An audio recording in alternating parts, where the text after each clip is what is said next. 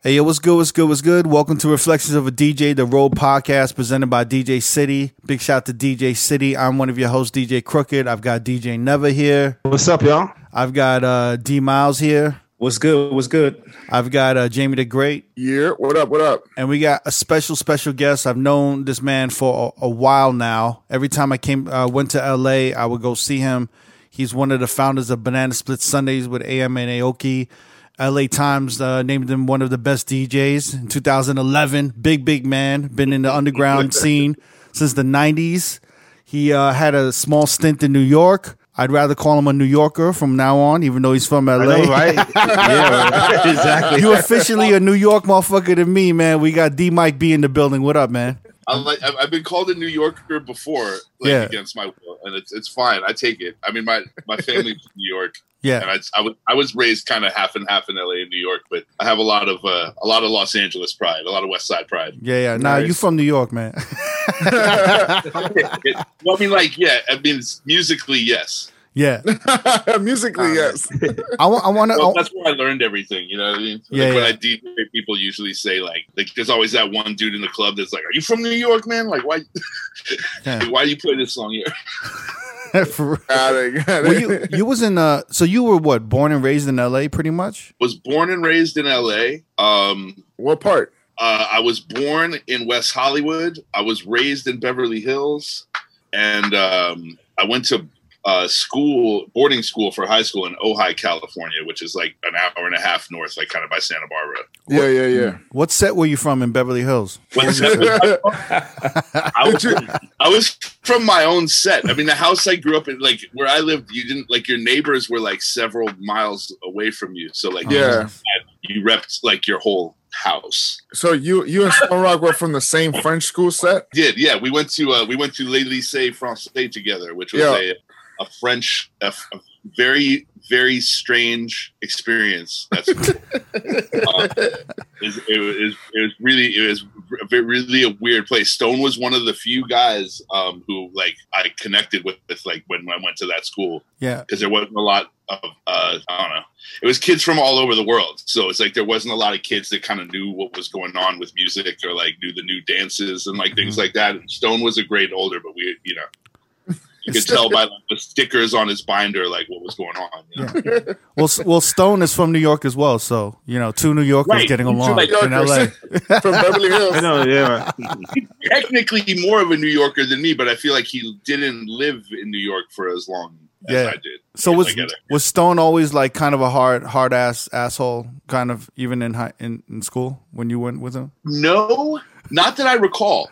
I mean, he was always, usually you're not that cool to the kids that are a grade younger than you. Right. Yeah. Like when he and I were bros, it was like I was probably in 6th grade and he was in like 7th grade. If anything, he was like very cool to me. Oh, nice. I remember, I think he was one of the first dudes I saw with the cross colors. That's fucking nasty. That's disgusting. No, at a French school, cross colors. Yeah, well, I mean, the coolest dudes in the grade above me was like him and Chris Clark, who's a really good rapper who's still around, who was Stanley Clark's son, and like Chris and Stone were like, it would be recess and they would they would come out with the boombox or whatever it was and they would be doing like listening to whatever song like was at the end of In Living Color that week and like doing the dance.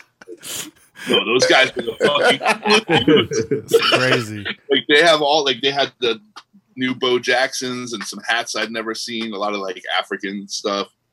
Wow, That's crazy. Sounds like a lot of shit was going on back then, man. A lot of shit was going on, and it's funny because obviously the political climate is like really heavy right now, right? And he used to get chastised, me and those dudes, for wearing like Fight the Power shirts and like fuck the police stuff and like all these things when we were like 11 or 12 years old. And there were times where I was like, what were we thinking? And then I was like, yo, we were way ahead of the curve on all this shit. Like, we were thinking like fuck the police and Fight the Power when we were 11 years old and we were being told to shut up. In Beverly Hills. In Beverly Hills, that's right. Wearing cross colors.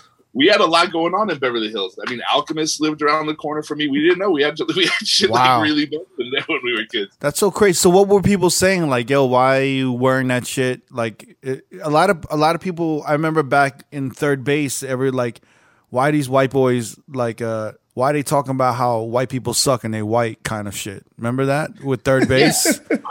Well, of course. Well, I mean, third base was like, when I found out that was the thing, like after the Beastie Boys, like, because the Beastie Boys were like a whole, they were there, they had started to carve their own path, like after the fake Run DMC stuff. But then like third base was just like a straight up rap group. And that was amazing to me. I was mostly upset by MC Search's ability to have a flat top. And I was just like, how do I do it? Yeah, I would show her pictures of Search and be like, how can I do this? His shit was always on point. And plus he had his name in the back. Yeah, his name in the back. And he would take third base back there. He could do everything. Like he was kind of like, he was almost on like a kid in play level. Yeah, he was. And I was like, it's not fair. He had that Il Jufro though, right? Was it? Do you think it was like a lot of product, or it was like a Il Jufro kind of shit? I think it was just an Il Jufro that was so. Yo, Jufro is hilarious. You never hear that? It's just I like think Search's hair and head. Well, like, I mean, I think it's safe to say that Search is a little bit dense in general, right? And so I think that I told you I was going to talk shit, and I think that his density probably transpired like into his hair. Like he's so dense in the brain that his hair got mad tight. Jesus Christ! Not West Coast tight. Like out here, we're like that's tight, but in New York, if they're like, "Yo, your shit's mad tight," it was like not a good. Oh, okay. He said West Coast tight. I understood that part. Yeah, well, West Coast tight is like, dude, it's fucking tight. But then East Coast tight is like, yeah, I said some shit and he got mad tight. Yeah. He got upset. Hey, yo, it's like uptight. It's like an apostrophe tight. Hey, yo, Mike. So it's kind of an ill coincidence that we're recording with you today because tomorrow is going to be like the anniversary of AM's passing, right? Is that right? August 28th, Friday. Yeah. Rest in peace to AM. I knew what day it was, I could have acknowledged that. So that'll be 11. That's 11 years. Wow. Yeah, it's crazy. And I definitely want to talk about Banana Split. We have a lot of questions because Banana Split is this legendary party in LA. It seems to be gaining a little bit of notoriety too. I like that. Like it has this weird kind of like it could be like like when we were DJing, like nobody was talking about fucking like Paradise Garage and like places and like things like this, and then like 10 years ago, everyone's like, "Yeah, man, everyone knows like that's the legendary shit." I'm like, I don't know. I DJ'd in New York for 10 years, nobody mentioned it. You knew it existed, but people didn't talk about it the way exactly. It's like they're talking about it right now. Or we wanted this or that, and I feel like Banana Split over like at the time it was kind of like, oh, you're part of that clown shit. And then now years later, like it's all like people are really I think because you're seeing what happened like after that, like it's a little more Steve Aoki being who he is, and then the legend of AM, which continues to grow, which makes me happy all the time. Like I get hit up a lot of times by strangers, like in DMs and emails, or like even like if they see me on the street or something, they'll be like, "Oh man, like I just watched the AM documentary. Like I saw," or like like people are like people are turning 18, 19, and then like kind of watching that. I guess probably like the way that we would watch like Beat Street or like however we learned about what DJing looks like, for our generation, which is kind of cool because I'm glad the making of that movie was a very iffy experience on a lot of levels. So I'm glad that it worked out really well and it told the story honestly, and that people, especially now, like people want to talk about Banana Split. Like kids are posting pictures and being like, "Yo, can you imagine what it would have been like to been here?" And I'm like, "Yeah, finally they get it." Like this is amazing because I felt that way at the time. I mean, you came through the Banana Split a couple times, right? Crooked and never. I've never been, man. I never made it to Banana Split. You never made it, right? I think the one time I was about to go in, like I went there late and it was closing and everyone was leaving and everyone was like, "Yo, where were you? And I was like, that was a pretty common thing. Was people could come there after their gigs because in the event that AM had the last set, no one could tell him to stop. Like it was a very uncommon thing for a Los Angeles club to go past 1:45. right. Yeah. Yeah. That time. And it's kind of like it was like a thing where like it was Sunday night, so it was on the low, and like no one there had more power than him because he owned the club. So like if he played the last set, he would play till like 2:45 sometimes. Wow. And the lights would be on and the bartenders would have their fucking arms crossed and like all this shit. But people would be coming like from their other gigs and walking in and still hanging out, which was really always the illest. Because then he would start playing hip hop too. Like those were some of the few like occasions of him like just, you know, the lights come on and you got nothing to lose and you just start flexing on purpose and you just like having fun. Play like, what you want to play. Everyone can see me and I'm just gonna like that's when he would start like really doing his I'm way better than anybody DJ did. So I'm way wait, better than anybody. you guys like Banana Split, you guys had like some of the first LA shows for like Lady Gaga, right? Wiz Khalifa, Santi Gold. Lady Gaga was actually one of the first like I feel like payola gigs that we took. Oh, they paid y'all to have her. Allegedly. Allegedly. I mean, I didn't get paid from it, but it was definitely a thing where every week to do the guests, like we never wanted it to seem, because things could get a little bit hectic. Like the guy who Matt Colin, who was the promoter and Steve's manager, you know, like everyone had different like favors to do for different people. Like I had DJs I wanted to put on. Matt managed DJs and had people he wanted to put on. AM obviously was like, you know, he had like 800 bastard DJ children that wanted to play there, and then Steve had any number of like, you know, actors and jerk offs that like couldn't DJ that like you'd have these guys play. Let's have the guy from Malcolm in the Middle DJ, or you know, let's have will.i.am play, or you know, whatever it was. So we decided that there would be a weekly email where like we would say like, you want to have this person play, and it had to be unanimously agreed. And then if it wasn't, the person kind of got to make their case, and then like it would get shut down. And then sometimes it would be different week to week. Like I would like LMFAO was LMFAO, right. But they were born out of our party. Yeah. And before people knew who they were, you know, they were just there every week, and they were giving me a lot of like, hey, can we play? And I was like, yeah, let's do it. And then it went from 1 week, Steve being like, no fucking chance. Like those guys, no way, man. And then the very next week being like, yeah, man, like definitely let's have those guys, you know, like i.e., I don't know, someone told him they were cool. Well, honestly, do you think they was going to blow up the way they did? No. Look at his face. No way, man. But like, I keep it as a reminder to myself. I keep this in my studio. Just anything is possible, right? Yo, that's crazy. Don't say that. That's fucked up. It doesn't matter how old you are or how much people tell you don't do it. Just do your shit. That shit. I can honestly say, like, I was taught to like, you know, I was kind of like Stretch was working for Stretch Armstrong was kind of how I learned how to make really quick decisions about music. Like I would watch him do it all the time. Like people would be like, yo man, check out the new so-and-so. And like in 30 seconds, he would be like, this is dope. Or like, this is garbage. Like get this shit out of here. And I always thought that was really cool. And I thought that meant like you had the ear. And it's true. Like after a while, like you can kind of tell. But it doesn't mean you're always like it. You could be right about something being trash, but it doesn't mean that the whole world is not going to love it. Right. Yeah. And like, and Foo is my dude. Like that. I mean, Red Foo is a legend. Like he's a legend in LA. He's a relevant producer. You know, he produced the original version of Ahmad back in the day. He produced like I think half that first Black Eyed Peas album. And wow. way that I was introduced to him was as the man who taught AM how to make beats. I mean, I don't know what that means. None of us ever heard a beat that AM made, but like, yeah. Interscope is still waiting for the album. Yeah, right. Yeah, it was just like, you know, but like that was their thing, was like they had met in the 90s and Fu showed him how to use a MPC, and he was just around. They would play cards together, and Fu was really, really around when we started Banana Split.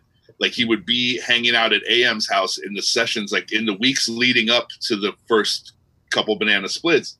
We would hang out at Adam's house and just listen to all this music. There was so much shit coming out, like all the Ed Banger stuff, and then there was like everything going on the Holler board, and then there was like so many mashups and all the kind of up tempo different things that like the Rub was doing and that Hollertronics was doing. Right. Yeah. And we wanted to find a way to get it all to live somewhere on its own. And that was kind of how the marriage of like AM and Aoki kind of came about. Was he was like, right, but like, how are we going to get like hipster girls to come, you know, like how are we going to get like the girls from Cinespace to come to this party? And it was like, well, Steve Aoki is the man for that. So it was like a kind of a perfect convergence. But Fu was always around. Like he would be on the couch, and he's a musician, so he would hear that shit. And he would never like interrupt or like get in the conversation, but you could tell his like wheels were spinning. And then like he would like put on his headphones and do some stuff, and then kind of by the end of the evening he would be like, yo, you guys like check this out, and he would play us a beat that he made like in his headphones, and he's like, does this shit sound right, like the shit that you guys are doing? And honestly, like he would nail it. Like he was making like banging electro beats. Like if you listen to all those early LMFAO beats, like they're bangers, and they sound, they're all really derived from like the popular big Banana Split kind of anthems. Like there's always something in them that you're like, oh shit, like that's like a Mastercraft lead, or that's like a Daft Punk bass line, or like there's always like that's how you make hit records, right? Like you find out like what works from other stuff, and you sneak it in. To get more specifically to the point, to see what happened with LMFAO was very interesting, because when the party started, he was just there, and he was a hip hop dude, right? So he had like, you know, like jeans weren't like baggy per se, like in 2006, but like hip hop dudes wore like big jeans. They were loose fit. The loose fit boot cut jeans. Boot cut. Waist, but like a 50 leg, you know, like you had bigger pants than you did. Like that was it was really easy to tell like who was there from where and like what their deal was in LA, because it was like, yeah, like the skinny jeans people were hipsters, and then there was the streetwear people, and then there was the hip hop guys, and AM would bring there would be a lot of guys that felt, I think, not comfortable at the party because of that. Because a lot of guys would come to be like, yo, they used to refer to electro and rave and dance music generally like on Fairfax and from like the Power 106 guys and stuff. They would refer to it as that weirdo. They'd be like, yo, man, y'all play that weirdo over there. Like, what's really? Like, yeah. Like they just didn't know what it was called. Because, you know, like in the 90s, like, you know, techno was gay, as they would say, you know what I mean? Like, oh, you go to raves, like that's gay. Or like you go to this, or like, you know, like it was like, there was a lot of like, you couldn't be like a hip hop guy that did rave stuff, or you couldn't be, it was like I was a closeted raver and electronic like record collector. Like I used to go on my lunch break working at like Game Records to Satellite in New York and buy a bunch of techno records and like hide them shits like so deep in my bag. You know, like it was just like I would get home, like I couldn't listen to it. We had turntables in the office. I was like, no, dude, I'm just listening to this Beanie Siegel. Yeah, Shecky didn't want to hear that shit at the time. He wasn't hip hop. Was like, what is this?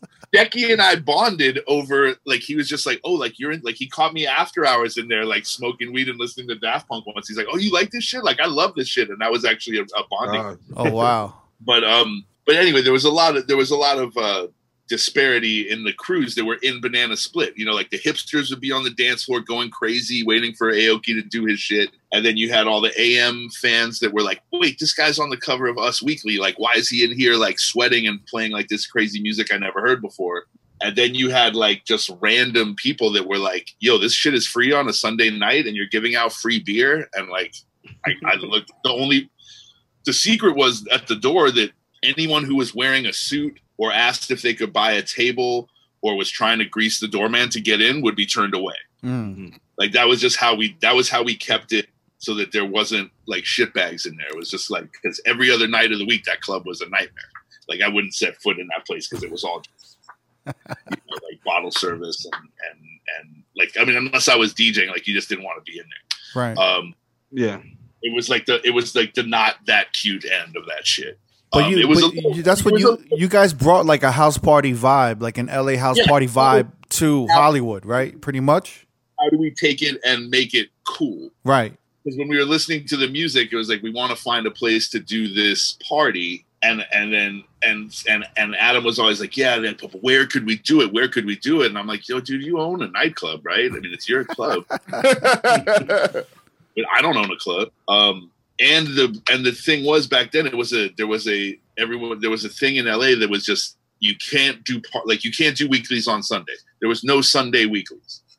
Like it was just a thing. It's like people don't go out on Sundays. Bolt House, that was the only night of the week that Bolt House did not do a night on Sundays or one of those guys. Like Monday through Saturday, there was something cracking the whole week. Sundays were just like, you don't go out.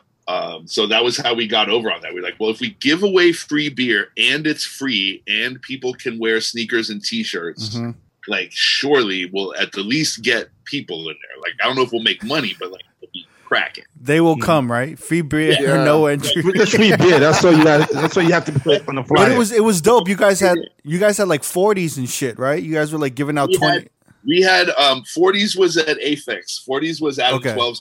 We had a keg of beer that we would put on the dance floor. It was a full keg of Sapporo. That lucky for me would come out right at opening, because that was also the idea. Was like, I was like, cool. Well, whatever we do, can we make it so that people are there like when I'm playing at 10 o'clock? So like the doors would open and then the dude would just come out and put the keg in the middle of the dance floor, and one of the bartenders would just stand there and people would just line up, and then eventually. Like they would get their beer and then stay there and kind of keep dancing because they would get back in the back of the line. So the line for the beer became kind of the dance floor for the first hour. And then once it got cracking, I mean, I like to think we always went through the whole keg, but I think at a certain point we just started like getting rid of it at like 10:45 or whatever. It's like, all right, these motherfuckers have had enough free beer. Get it out of here. But that was important in dudes like Red Foo coming on in their like hoodies and big jeans. Yeah. And he would, they would see that, and like I think, people wanted, the hipster girls were looking like real cute. So there were a lot of like hip hop guys and radio DJs and stuff that were like not getting any action at Banana Split because they were like not getting looked at because they're just like, oh, like you're just some dude in big pants. Like you're not who I'm trying to hang out with. Right. Mm-hmm. And so, and Foo was a ladies' man, I would say. Like he really was out. Like around that time, he had a website called redfoo.com, which was like a MySpace that was just for him. It was a dating site that was for like dating him. And he was the only male allowed on the website. What is this? When was this? What? This is like some VH1 like Love for Ray J type of shit, but just for Red Foo, apparently. 2006. It was called redfoo.com, and it was a social media site where you could sign up and put your profile and all this stuff. But like Foo was like the Tom of MySpace of it. But like no other men were allowed to like be on the site. I've never heard this. This is amazing. This is crazy. It was a short-lived endeavor, but if you look at old pictures of like of him in the early days of Banana Split, he's always got a sweater on that says redfoo.com, and he's always like wearing like his own branding. And like when that started, he started then like that wasn't working for him there. You think? The Benny website did not work. Yeah, you're wearing a shirt that just says your name.com with like a picture of yourself on it. He so that wasn't working for him, and he is this thing on? And he was he started. I remember him and Sky Blue, his little cousin. They would come every week and they would wear different stuff. Like they were trying out some looks. Wow. And so they showed up one week. I shit you not. This is some real shit. They showed up in full 90s rave wear. Like for 1 second, they're like, wait, like, are these guys ravers? And they came in full like Jinkos and like orange Caltrans vests and goggles and like a whole kit. And like that didn't work. And I kept seeing them kind of try different stuff. And then one week I'll never forget it. He showed up in like the 3/4 length capri zebra print denims that he just wore, I think, for like the next 3 years straight until he started making them himself. Ultimately, it became like party rock lifestyle wear. Like they would make those zebra pants. Mm-hmm. But I don't know where he found those or who made those for him or what kind of like young girls' pants those were. He somehow like just pulled himself into. But like that week, I was like, oh, look at Fu. He's taking home like those super cute girls that are always over there in that corner. Like that's crazy. Like him and like, he never took that shit off again. Wow. And and all those beats that he was making, while in the beginning days of Banana Split, he started rapping to him and writing to him. Mm-hmm. And the reason that I keep this party rock lifestyle so close to where I work all the time is because my infamous words that I said to Fu, I'm pretty sure I was within the first 5 people to have the I'm in Miami Bitch demo CD. I still have it. It just says I'm in Miami Bitch for Mike B on a burned CD. And I listened to it and he's like, what do you think? And I was like, you got to bury this. Like go to the desert. Damn, man. As you can. Wow. Play this for like living human beings because they don't deserve this kind of torture, I was like, this is a nightmare. And I remember my first question to him was, have you ever been to Miami? And he's like, nah.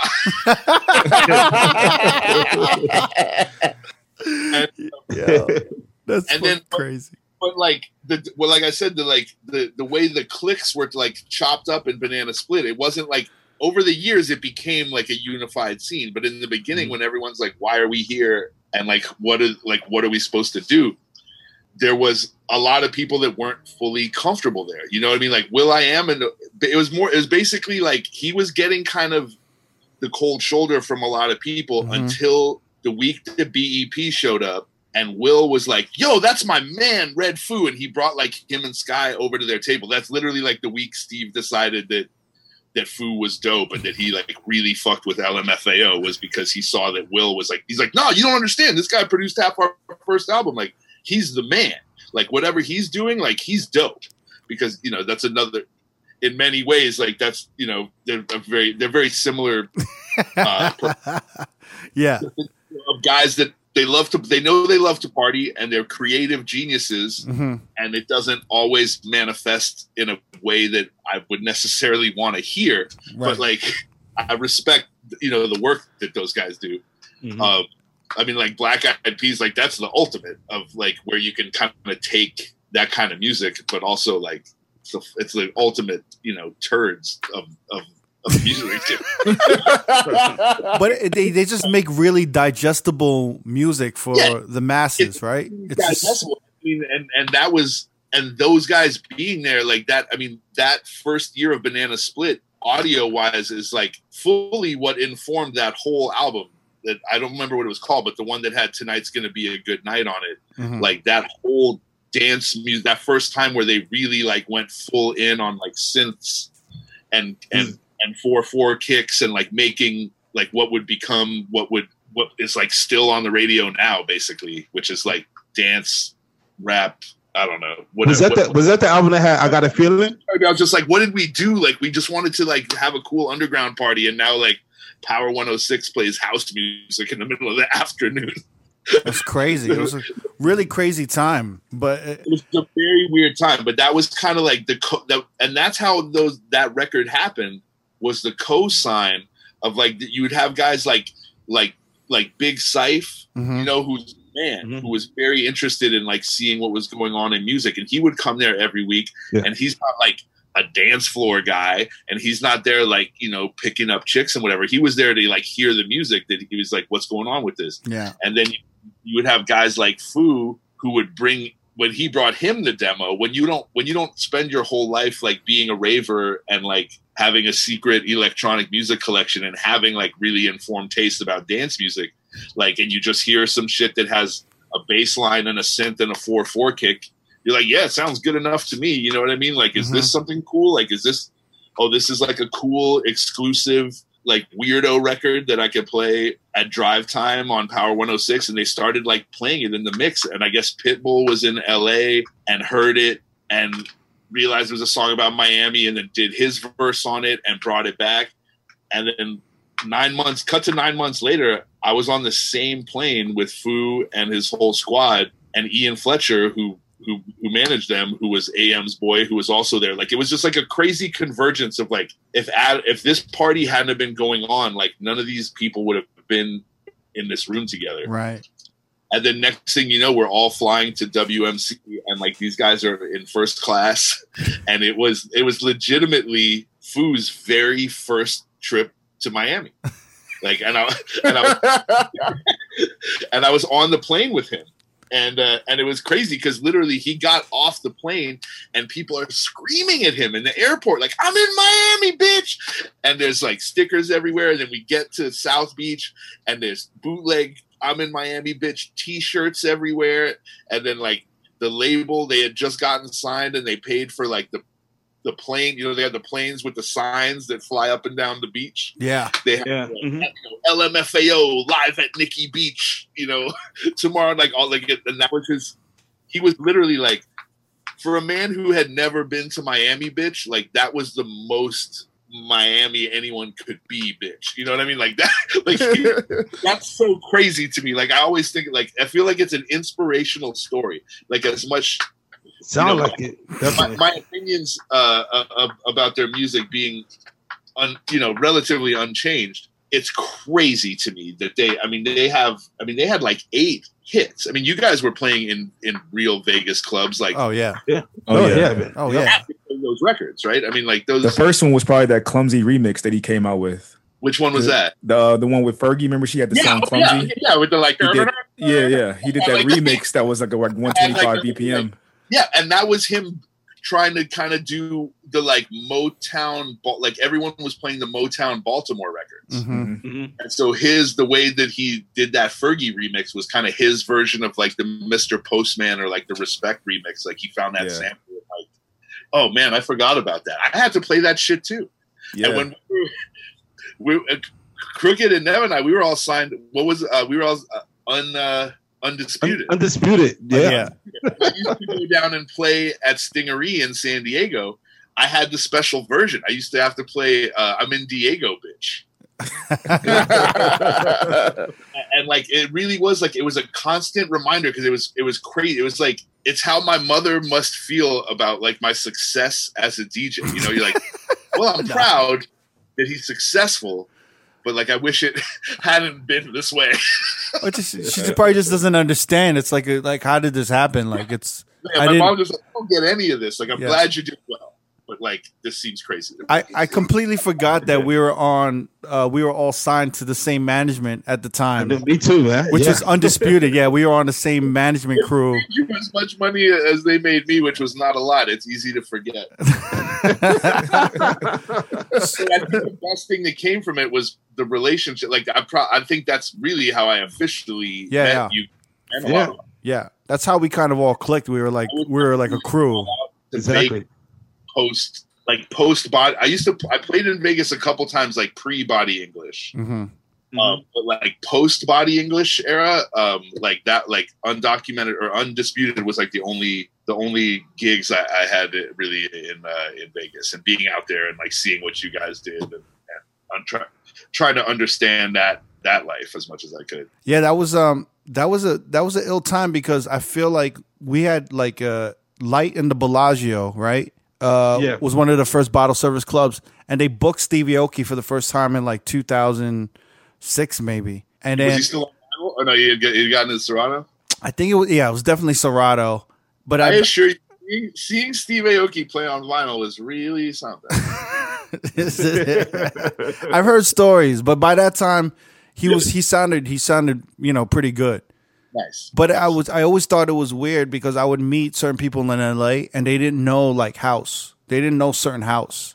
They didn't know like David Guetta. They didn't know, some of the Bob Sinclairs and all of that shit that was popping at then. Yeah. And then so I would play something. He'd be like, "What is that? What is that?" And then in my head, I kind of always thought that Baltimore Club was one of the first entry level sounds that that introduced some LA people to like something very close to house. Does that make sense? 1,000%. You're absolutely right. Yeah. It was like it. I mean, I can trace that as someone who is into both things. Like I really got to see like when everything converged. Right. Mhm. I've known about Baltimore Club since, probably the late 90s. And then, even like Frank Ski Whores in This House is technically a Baltimore Club record. That's like one of the first ones, actually. Yeah, that's what, like 1990. But I didn't know that was Baltimore Club, but I was aware of those kind of like breaks records and things like that. Mm-hmm. And Diplo went really heavy on that stuff with Hollertronics, Yep. which then kind of transferred to Mark Ronson playing the KW Griff, Aretha Franklin Respect in his Essential mix in like 05 or something like that. Big record. Yeah. Huge record. Yeah. But also, like, when that hit, like, I remember hearing him play that in his sets at the time and being like, yo, that's fucking crazy. But there wouldn't be another record like that followed it. Like, he would follow it up with something. Like, you wouldn't play like a half hour of Baltimore Club, but you would play like certain Baltimore Club. You'd be like, you'd go into that and then you go into like Planet Rock or some shit. Like you would like, you'd go around into that area. You know what I'm saying? But then in classic form, like when AM got his hands on those records, he got his hands on like 5 or 6 hot Baltimore Club remixes. And of course, like the way he played them and where he played them made it seem like it came out of nowhere. Like it was some new shit that he just invented. I remember being at a dinner at Bossa Nova with Stone and a bunch of other people, and him saying like, yeah, like anyone who's playing fucking Baltimore Club right now is just biting AM. And I was like, well, no, not, you know what I mean? Like, and I know, like, he's not from Baltimore, and like, there's guys who have been doing this for a really long time. And also like people in LA in bottle clubs, like didn't know about Hollertronics or like what Diplo was doing at the time, which is kind of like what Steve did. Like what you say about Steve is really funny, because what we wanted to do with Banana Split was bring all this cool underground music like Baltimore Club and like what like Dave Taylor, also known as Switch, was doing, or like what the Headbanger guys were doing, and try to bring it to show people that there was exciting stuff going on, because there was no underground music in Hollywood. Like there was raves, and then there was like Hollywood clubs, and there was like really not a lot in between.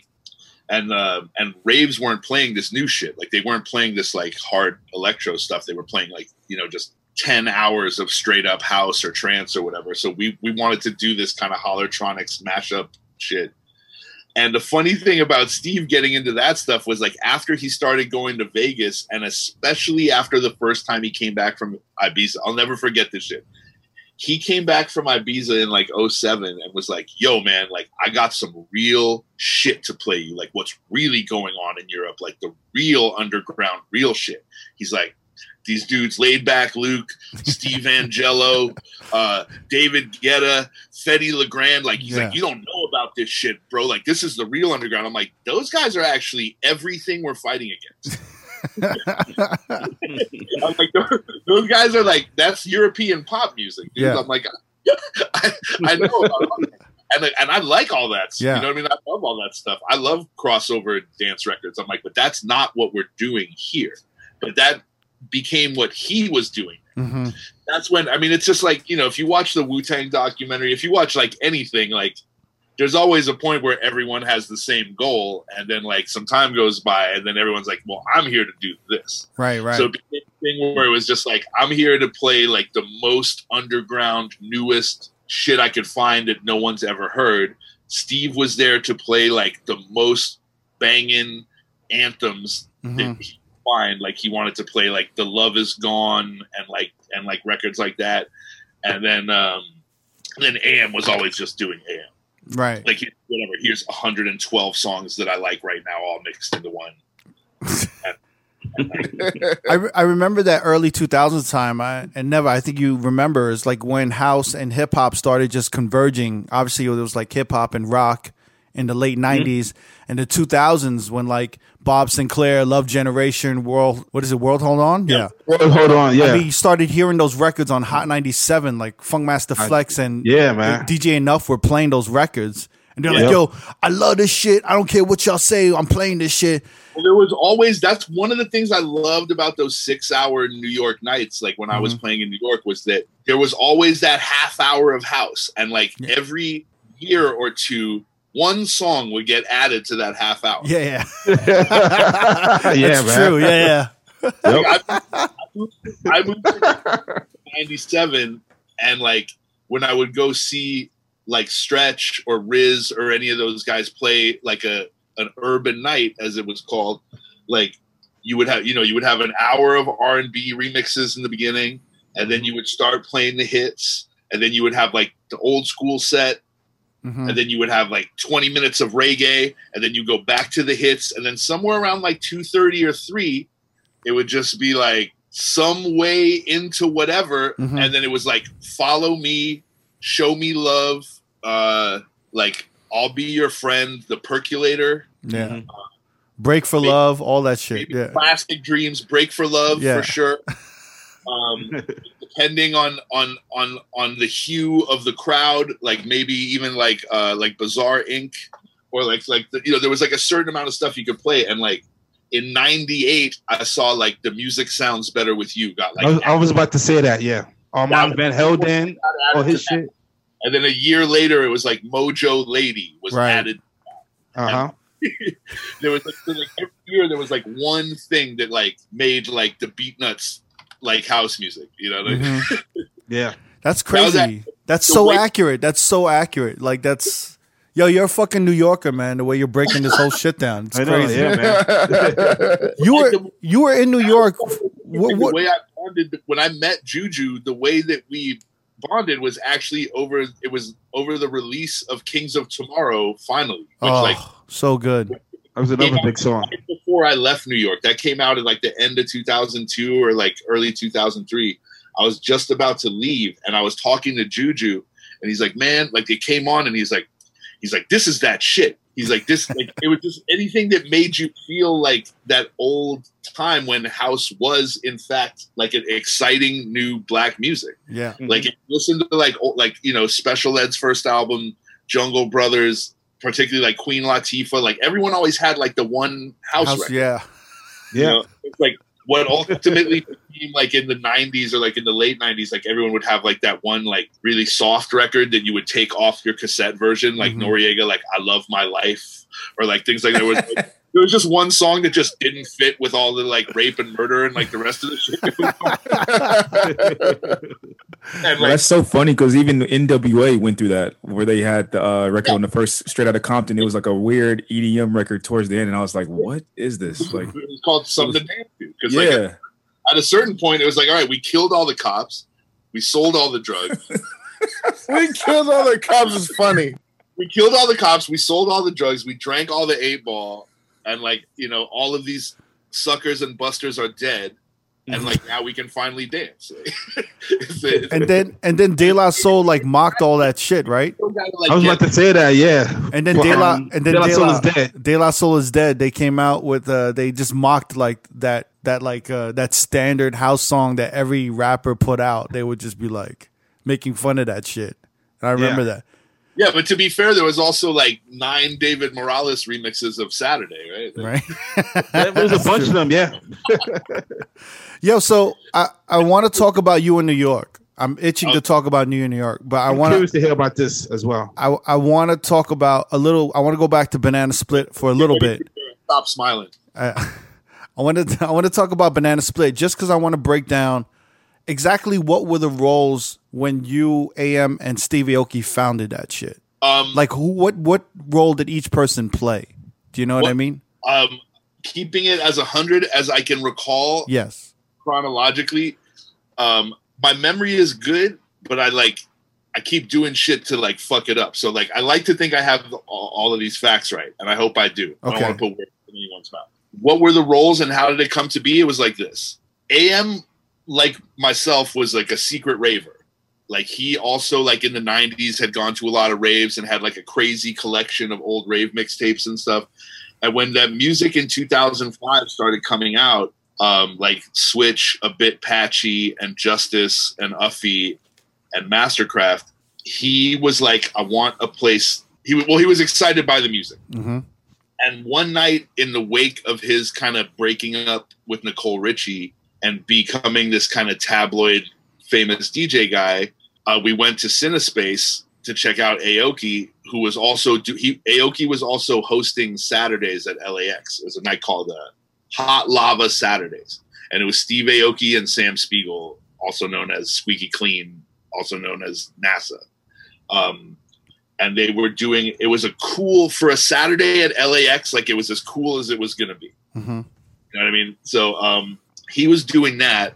And I think when AM showed up to Steve's parties in his Lacoste with his faux hawk and like with his diamonds, like girls were like, it was either like they didn't really know who he was or like they didn't care that he was there, which I don't think he loved. Because he was a man who enjoyed, attention from all angles. I like how the inspiration for a lot of great shit is pussy in the end. Yeah, absolutely. Yeah. Yes. Or I feel like in his case, it's more just like you want people to give a shit, Yeah. And I think and we all knew, and I think he knew, as someone who grew up the way he did and had the experience he had, when he was doing that kind of Us Weekly life, like he knew that this like wasn't really what he was meant for. And so me and him were kind of talking about all this stuff and all this music. And for better or worse, as I recall it, he said the words to me, "That guy Steve Aoki, is he all right?" And I'm like, "Yeah, man, he's cool as fuck." Because he was. Like, that was my dude. He was doing cool parties. He was playing forward-thinking music. Him and Frankie Chan had Tuesdays at Cinespace, which was them both playing vinyl. Yeah. Which neither of them ever had any business doing, but that was just how you played music back then. So it was always a sonic nightmare listening to it go from song to song, but they would play like Peaches and Block Party and like The Killers and like all that kind of like shit that was coming out in 04, 05, The Rapture and things like that. And that was kind of like the precursor to what we did at Banana Split, was that kind of LCD sound system and stuff like that, like the rock, like punk disco, indie disco, whatever they were calling it. And he said to me, he's like, "Is Steve Aoki a cool dude?" And I'm like, "Yeah, he's a cool dude." And then he kind of reached out to Matt, and then that was the beginning of Banana Split, which was a party that I had helped conceptualize with AM, but that I was very quickly being cut out of. Wow. By Matt Colin and Steve and like these guys that I had actually co-signed, who to this day are guys that are my friends, and I have nothing bad to say about it, but they are what you call smart businessmen, unlike myself. And they know that, having like a guy that really gives a shit about music and has really strong opinions, like really doesn't help anyone in Hollywood. And like, so I saw it happening, and then AM sent me this like whatever it was called, when you could like catalog your like AOL Instant Messenger conversations. And he showed me this thing. He's like, "Yo, we're coming up with a title." And I swear to God, there was like 12 motherfuckers on that fucking chat. And I'm like, "Yo, like you guys sat here and talked about names for this party for like 2 hours with like, and the Cobra Snake is involved. Like, I've never even met that guy. And you've got like, who are these names? Like, I don't even know who they are." And he's like, "Yeah, those are Steve's boys. And these are, I was just like, I saw what was happening. Like, I saw that like my vision for this kind of cool, exciting new party was going to be, turned into like a way to market whatever, yeah. Whatever whoever's agenda at the time may have been. Like, I could talk more shit, but I've talked enough shit already. Anyway, the point was, I called AM. I called him straight up. I was like, "No more fucking like AOL chat. I'm not responding." I'm like, "What's really good? Like, am I going to play at this party or what?" Yeah. And he's, "Well, what do you mean?" And I'm like, "Well, we kind of came up with this idea." And then like, you're like, "Yo, what's up with Steve? Should we get him involved?" And I'm like, "Yeah." And then now you guys are just kind of like having, like, you named the party without me. I had nothing to do with that. I still have the chat. It's up on DJAMlives.com. I sent it to Kevin for a conversation we had recently about this. We did not get into this kind of detail. Yeah. Shout out to Kevin Scott, by the way. Yeah. Big shout out to Kevin Scott for literally keeping AM alive, which is a beautiful thing. I really love going on Instagram and seeing those pictures and reading those articles.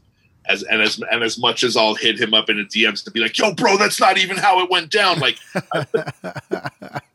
he's the man and he's killing it. A long story, slightly longer. Basically, I called him and I was at a point where I was getting ready to quit DJing. Right. So it was 06. I was wifed up. I was producing a reality show.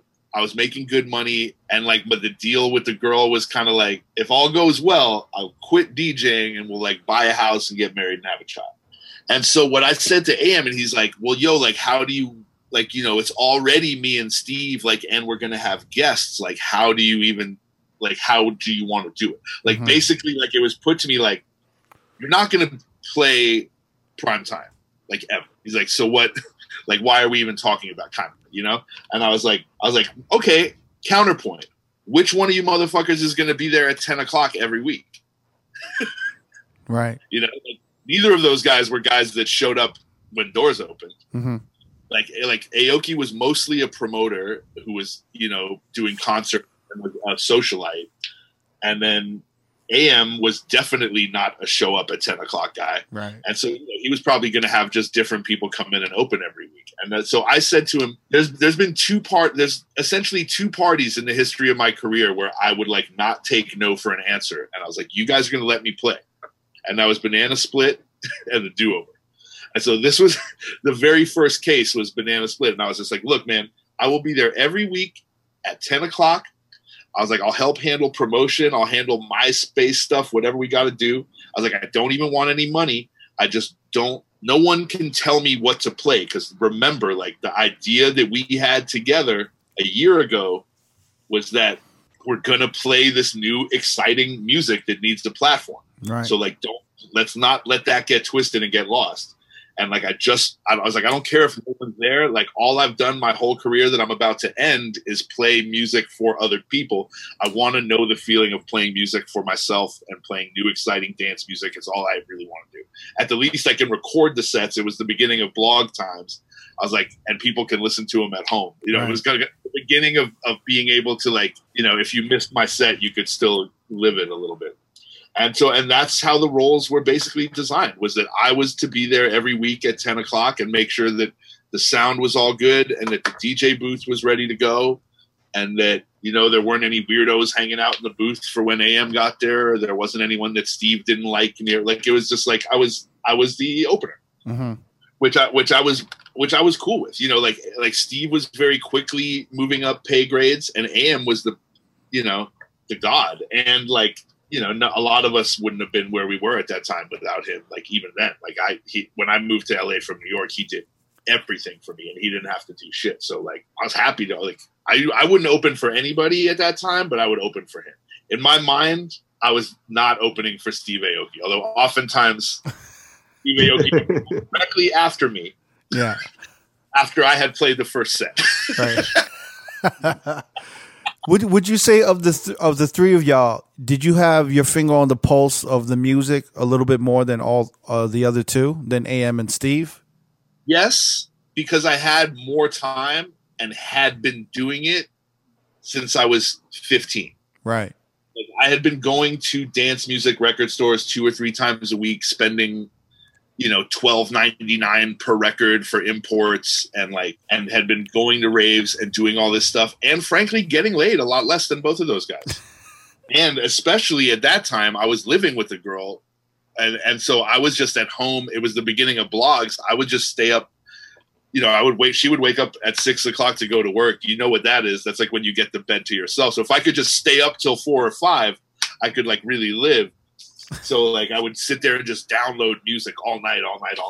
So like I really like I would say that I could say unequivocally yes, I knew what was up. And again, when it came to Steve, you're talking about someone who went to Europe and heard David Guetta and came back and was like, yo, I got that underground heat. So you're like, you know, say what you will about the man, he's not like some kind of, you know, musical Bengali. But the thing is he's a front man. He's, I mean, more than a front man, right? But he is very much. He's a front man in the way that like Bret Michaels is a front man. Like there's some amount of talent there, but it's mostly about presence and desire. So I would say that that actually now that you say it like that, that's the easiest way to define our roles. We were all there for different reasons. Mm-hmm. Steve Aoki was there to become famous. AM was there to show us that he was still cool. And I was there to play new underground dance music. Right. And I think that combination led to kind of a perfect night because you could get there early, have free beer, hear some wild out shit. Then Aoki would get on and do his crazy dances and be like, Lindsay Lohan, come here, let's take a picture while I DJ and scream and jump up and down. And Right. like, that's what brought a lot of attention from globally to what we were doing, because you could go. It was also the first time that you could not go to a party and wake up and look at the Cobra Snake or Bronx or whoever, and you could be like, oh, this is what I missed last night, I gotta go next week. Or you made sure you went and acted as wild as possible because you needed to be in one of those pictures, because that's what was going to make you famous that week, was like looking good on Cobra Snake. AM really, like, he really, I mean, he was kind of sucked into the fame a little bit. Like, he loved the fame, and he loved, like, kind of tapping into the Hollywood network a little. He loved it, but not as much as he loved music and DJ. Right. Which can be said, I can say that, I think, with authority, because of the amount of times that I'm like, you're not going to have sex with that person. You want to go and get cheeseburgers and trade music? Like, really? Like, this girl's been sitting here for an hour. It's the most beautiful person I've ever seen. Like, really? Like, and I'm talking like post fame. You know what I mean? Like, that shit made sense. Like when he was like fat and angry. Yeah. But when he was like, you know, beautiful and famous, like, that was crazy. But like, he's still, because he kind of knew it was there and he loved it. Like, I think he liked knowing that it was on the table, and he liked that he could walk into a restaurant and that people knew who he was, but also having had the experience of being a fat crackhead for a lot of his life, he also knew that, like, that wasn't all there was. Right. And that the way that I mean, obviously it comes across in the way he plays. Like, you can't play music the way he plays unless you really care about music. And he wasn't some kind of prodigy. Like, he wasn't like a A-Track who just like touches a turntable for the first time and is better than anyone in the world. And then like the rest of your life is kind of dictated by that. Like Adam worked so hard to get his fingers to do what they did. And like, and he, and it showed. And I don't think he ever forgot that. And I think that was the reason that when I called him and I was like, you motherfuckers are really about to start this party without me? Yeah. And he was like, yeah, right. I mean, and he's like, because what can you say? Like, I'm like, yo, I'm going to DJ for free, bro. And I'll be there every week at 10. Like, you're really going to say no? Like, I kind of knew I had him dead to rights. That's crazy. So that's what I was kind of asking, is that, you know, when he was talking with Steve, when you co-signed Steve and they started talking about the party, and then you felt kind of ousted a little bit, or you weren't as involved at that time. Was it the Hollywood Connects and all of this thing that was sucking AM in a little? Yeah, well, there was a lot of stuff going on. There was LV, you know, who was AM's manager and his partner in Deckstar. LV, yeah. And then you had Matt Colin, who managed Steve, who was not a partner in Deckstar yet at that point. But and he was like the editor of like BPM magazine or some shit, right? He was the head of marketing for BPM. Yeah. And he was the one that brought, like, when I say that, like, Lady Gaga was like the first payola gig we had, like, that was the first time, like, that there was just like, look, like, this is who's playing this week and we're not voting on it. And like, this is what's happening, which is funny because if you look at the flyer for that night, Steve and AM weren't even there. It's me, Cobra Crames, and Lady Gaga.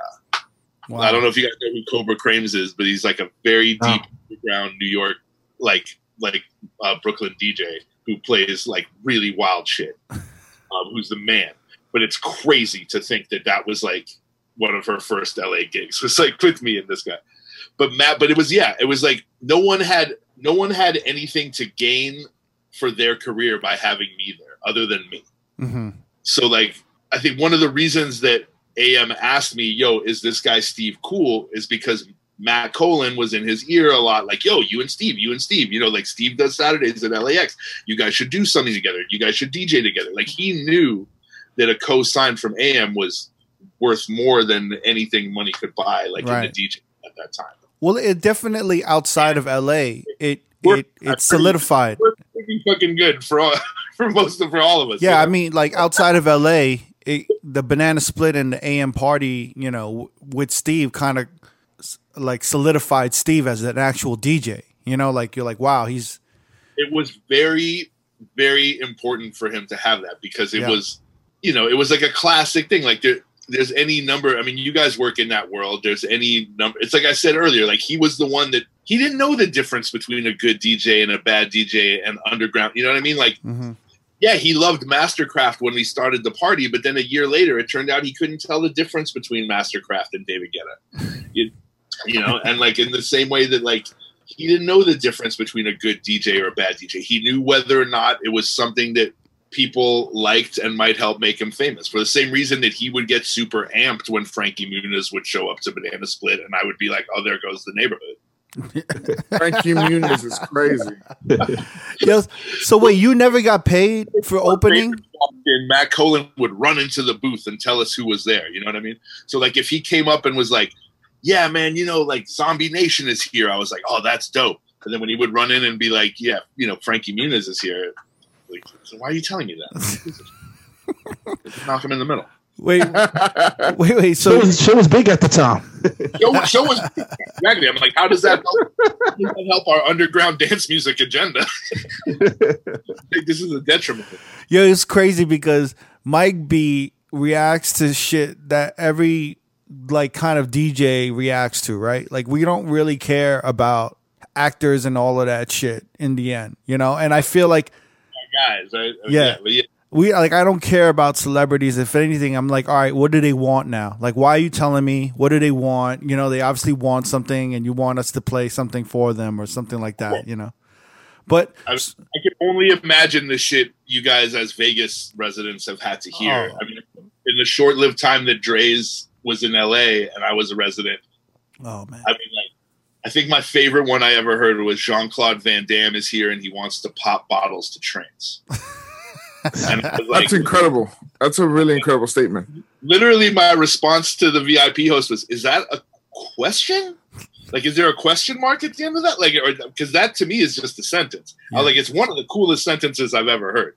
But there's definitely like nothing I can do to like if you're looking for a response from me to that, other than that's really neat that you said that.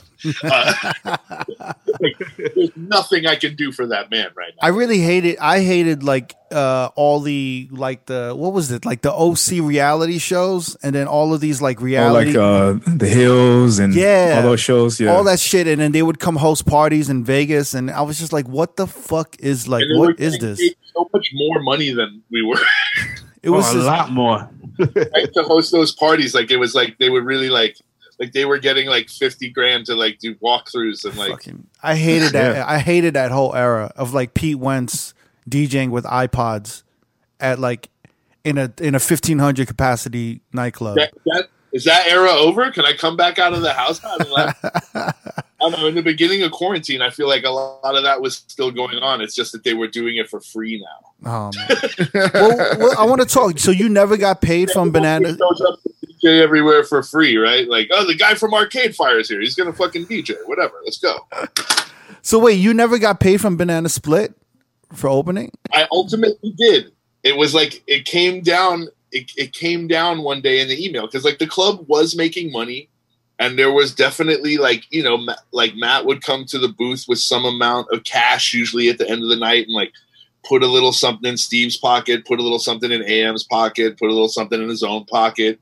And I would be like, I got pockets too, dog. Like, what's good? Yeah. And then especially about a year into it, when those dudes started like really being on tour, like, cause there started being nights where I was like holding it down. Yeah. And I would play from 11 to, or I would play from 10 to 12, and then we'd have a guest from 12 to 1, and then I'd close it out. Mm-hmm. And it just started becoming and it was like, I never asked because like I had already said like, I'm gonna do this for free. So I knew I should be getting money, but I never asked. And AM being the man that he is, just 1 week in the email was, by the way, so-and-so's playing on this day. And like, we need to tell that security guard to like, stop touching people's butts. And like, by the way, like we need to give Mike B like $500 every week. He's been holding it down for a year, like. So you didn't get paid till a year in? About a year in, yeah. Wow. Can we have all the youth listen to that? Like that is dedication and sacrifice and youth love. wants to hear that. But that was also after many years of being that fucking guy. Like, DJing was not a unified front the way it is now. You know what I mean? Like, I think, especially in the wake of Banana Split and all that, we all realized that being friends with each other and not hating on other DJs and maybe playing and sharing nights was like a good thing for everybody. Right. Because definitely came from the era of like, I only have 6 hours, dude. So like, you know, you can't come and play a half hour with me. Like, I have my whole shit. Like 10 to 4 is spoken for. Like, I know exactly what I'm going to do. You could play one song and fuck up my whole night with your shit. See, I think the opposite. I think there was a unity in the early 2000s or in the 2000s because, like, I remember having homies. Huh? I was the quickest one to hate on, like, because promoters would be like, yeah, yo, we want to have, you know, Green Lantern come in, or we want to have DJ Muggs come in, or he's gonna come in and play hour. It's a good look for the party. And I was always like, I'm not a fucking opening DJ, bro. Like, you know, like and you're not giving me less money because I'm playing less. Like, it was just always like, it was all, you know, it was also just repetition of things. When you're 20 years old and you're playing in nightclubs, you don't know shit, but you see what like the older heads that are, you know, a few grades above you are saying to promoters, and then you start saying that shit. Right. So, you know, I opened for a lot of like angry, crazy motherfuckers, and I would hear them say a lot of angry, crazy shit, and I was like, all right, that's how you get your money. Yeah. You'd be like, fuck you, I'm the best, I'm the man, you need to pay me more.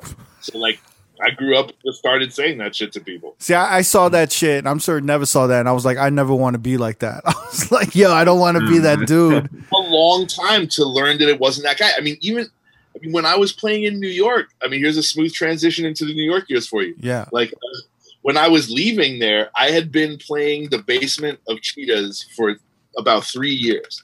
And there was literally dudes that were coming up to me like, yo, so when are you moving to LA? Like, he was waiting to take your spot. Yeah. Wow. I haven't seen this dude in years. Eric LePeau. Eric LePeau, yeah. Oh!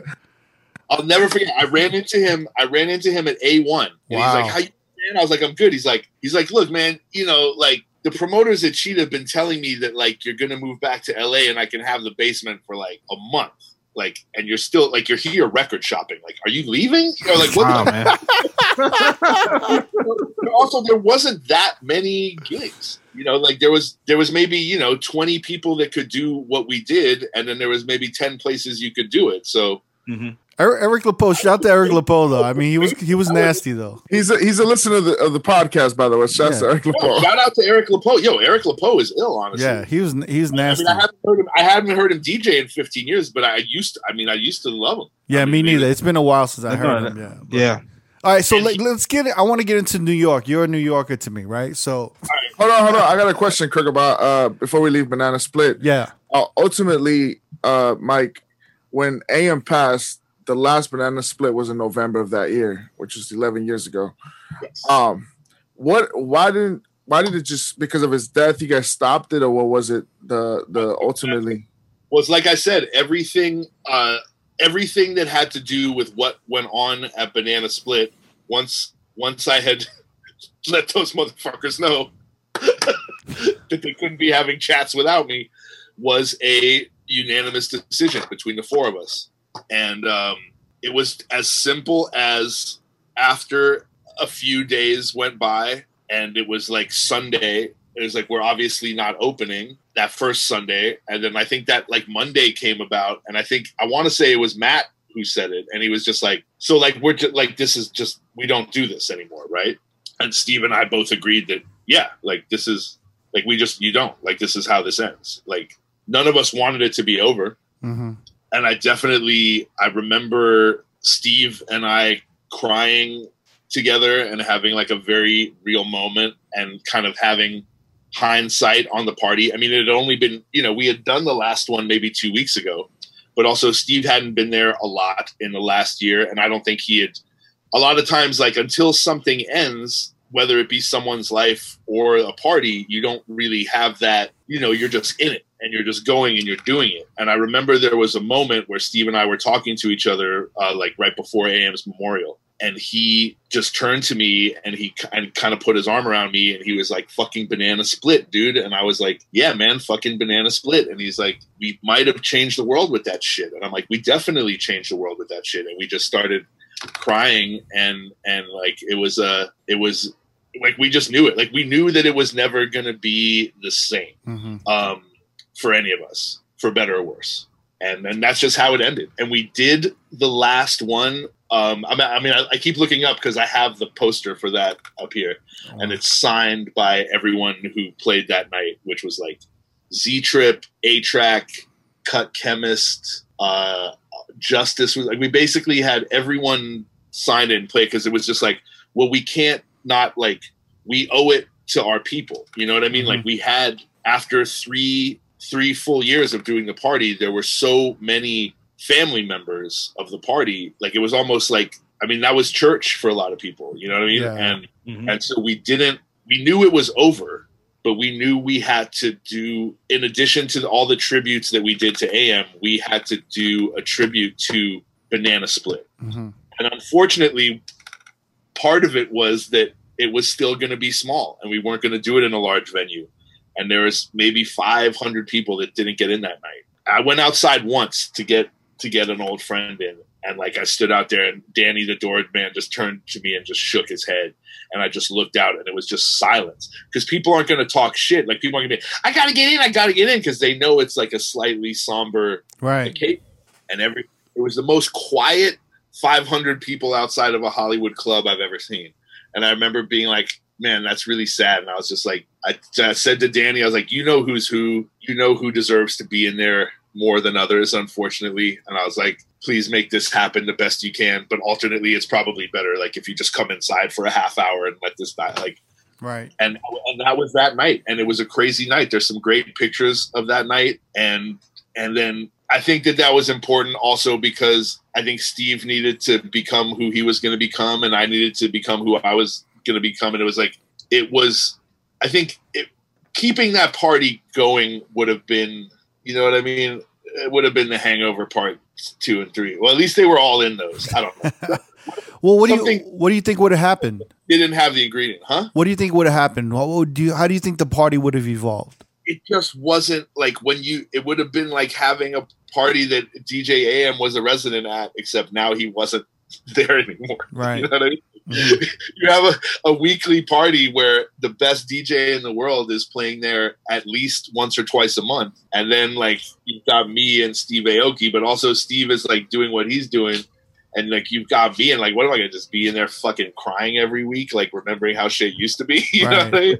Yeah. So we still, there's maybe like every couple years, there's an email where someone brings up the idea of doing something. You know, we were going to do something for the 10-year anniversary of his passing last year. I talked about in 2016 doing something for the 10-year anniversary of Banana Split, because Halloween 2006 was when it started, a party that I was not invited to. Wow. And I literally was not at the first one. Like, they did it without telling me. That's crazy. That was when I made the call the next week.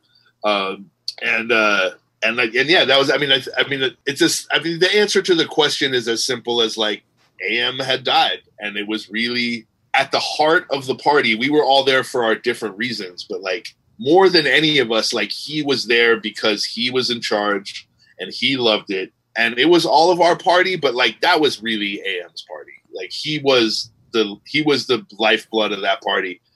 And when he passed, I think it was it took us one round of emails to decide that it was over. Like, I don't think there was not much of a question about whether or not that should go on.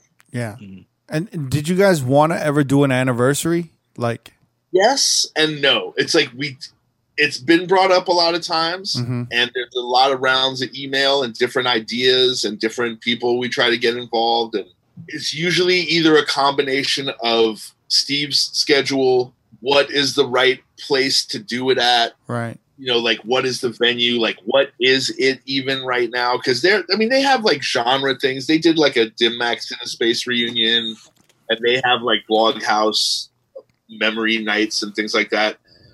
But it's like, what is a Banana Split reunion? Like I think the final Banana Split was literally like, if you look at the flyer for it, it says the final Banana Split. So like, I feel like that's why we don't do it, because it's like we did the last one. Mm-hmm. And like you can't keep having farewell tours when like the front man died. Like you gotta just kind of right. I do a lot of as soon as the stream started, like my second or third one was like I'm gonna do Banana Split music. Like I still will constantly pay homage to it. I love talking about it. Like kids hit me up in DMs all the time just with questions about what it was like. I love to talk about it because I feel like it keeps the memory alive. It keeps the AM alive. Yeah. But in terms of doing the party, the pressure of having it even come close to the magic that it was when it was real, like, is too much. Like, it's, how do you do it? You know what I mean? How do you do it and not even if it's great, is it going to be better or even as good? Probably not. It's crazy because you mentioned like playing a set. I want to do a fucking AM hologram or some shit that. Like, no. don't do that.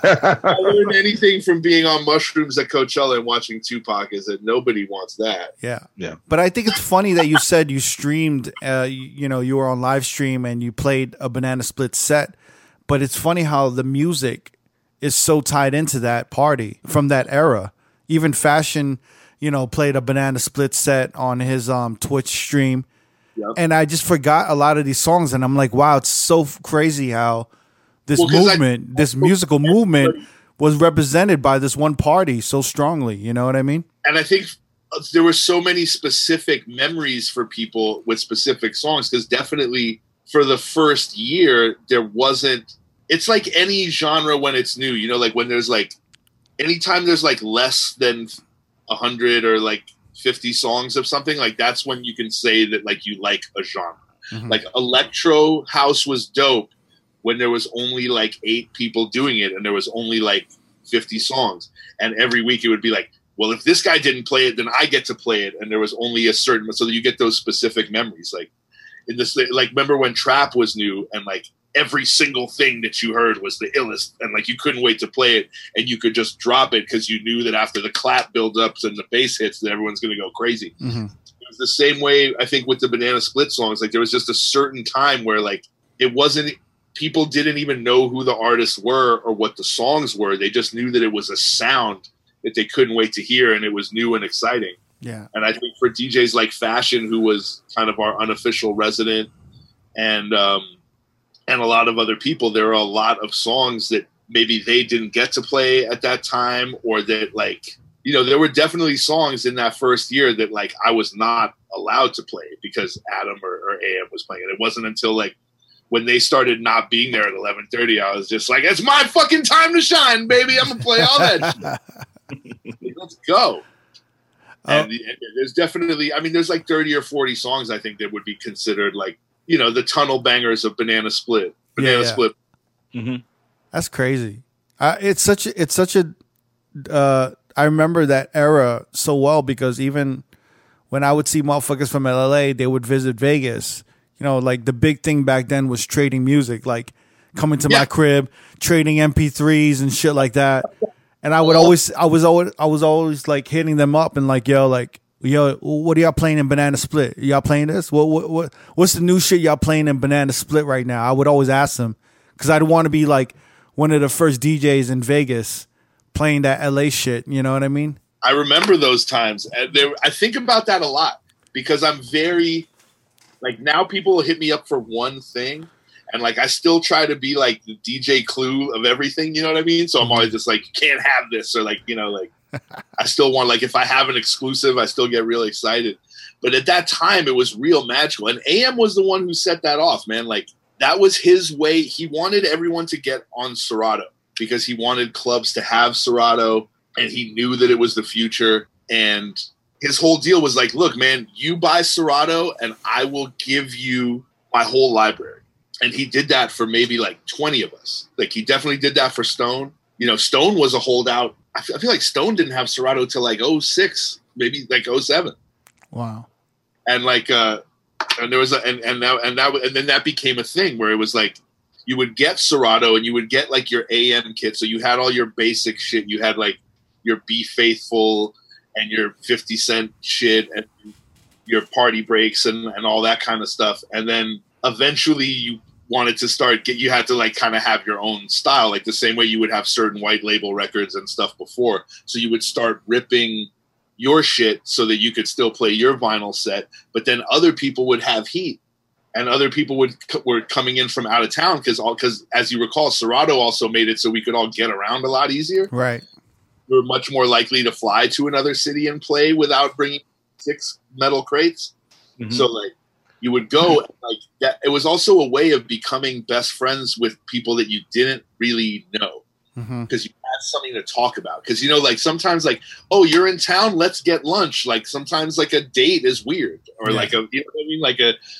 Like what is there? But like, I could definitely say like Fashion and I, like, that's how we became friends. Like, it was just like, yo man, like I fuck with you, you fuck with me. Like, let's sit in a room and fucking just like give each other's laptops and a fucking hard drive and just, you know, just have at it. And it was like that, I think, with a lot of people. And there were a lot of people that I probably haven't met to this day who I spent hours online with, sending files back and forth and trading music, which was cute. And I feel like a few years ago, I had like a full inverse reaction to it. I was just like, it's enough. Like, I've shared enough shit with the world. Like, everyone has everything. And plus people were like, don't worry, man, I'm not going to give this shit to anyone. And I can speak for myself included. Like, I gave it to everybody because I needed to get their shit too. Right. Yeah. Like, yeah, yo, fucking, you know, AM gave me this. He said he can't give it to anyone. But like, you really don't give it to anyone. All right. Do you feel like, you know, you're obviously from LA, you spent a little time in New York. That time in New York, do you feel like it really shaped your taste in music and your style in DJ? 1,000%. I was technically a DJ when I moved to New York, as in I had tables and a record collection. But like, I mean, I practically didn't know what the fucking headphones were for. You know what I mean? Like, I just knew that it was a part of, that's how people knew you were a DJ, if you walked around with headphones. But like, I'd never been in a real nightclub. I had seen only rave DJs and heard like 4-track mixtapes. And I would wonder how they did that. Like, because in my mind, people were doing those 4-track mixes on 2 turntables. Like, how do they have 2 instrumentals and a cappella and they're cutting over it? Like, I don't. Right. I have to work so much harder to learn how to do this because I don't know how they're doing it. And I thought that house DJs were making live music while they were DJing. You know, like, I'm on acid, like, watching these guys when you're 16. Everyone's treating them like they're the Rolling Stones in concert. I'm like, surely they're not just playing a song and then another song, right? Yeah. You know, it's hard to explain, like, mixing and blending and timing and when you let something hit and learning a record before you play it and how to like shape a night. Like, these are all things that are impossible to explain to anybody, which is why I always tell people, like, I can't teach you how to DJ. Right. I get a lot of requests and offers, and I've been made some very handsome offers, you know, financially to like teach someone how to play. And I'm like, look, I'll be honest with you. I can't teach you anything. I'm like, the best thing you could do is have someone that likes you enough to let you play in their club for like a year while you suck. And like, that's how you learn how to DJ. Yeah. Like, playing in New York clubs because either a promoter liked me enough or Stretch would let me open for him or whatever it was just how you learned. Like, you didn't learn how to play right until you really fucked it up.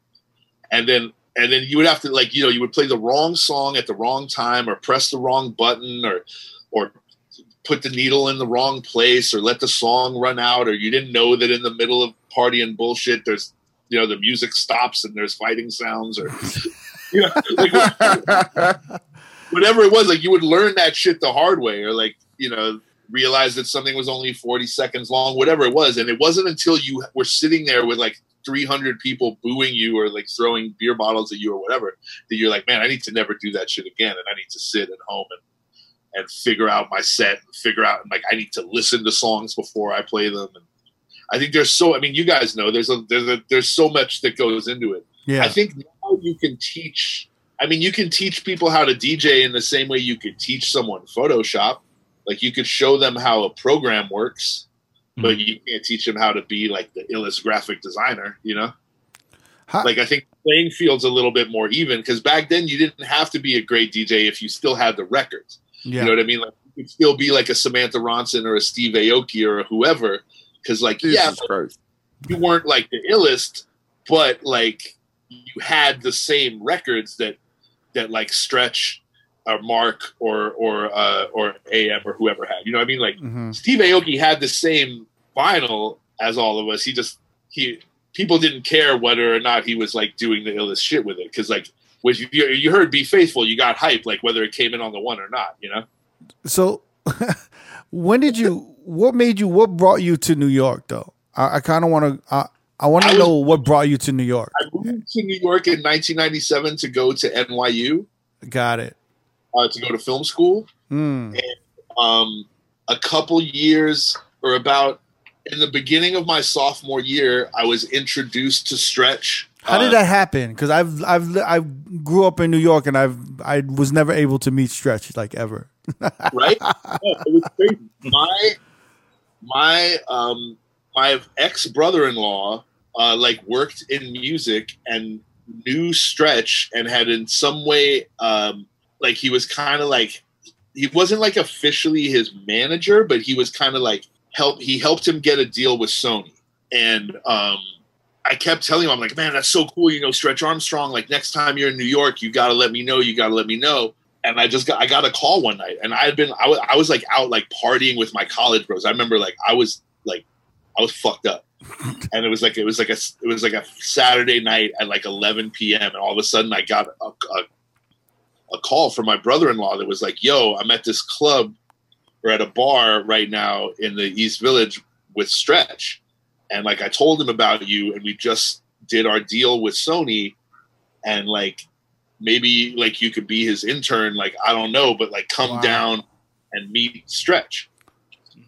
And I guess it was probably a good thing that I was like a little faded. Cause like I showed up and I was kind of loose, you know, like, and I was definitely 19, like, you know, I probably hadn't done laundry in like 3 months, you know, like it was like college life.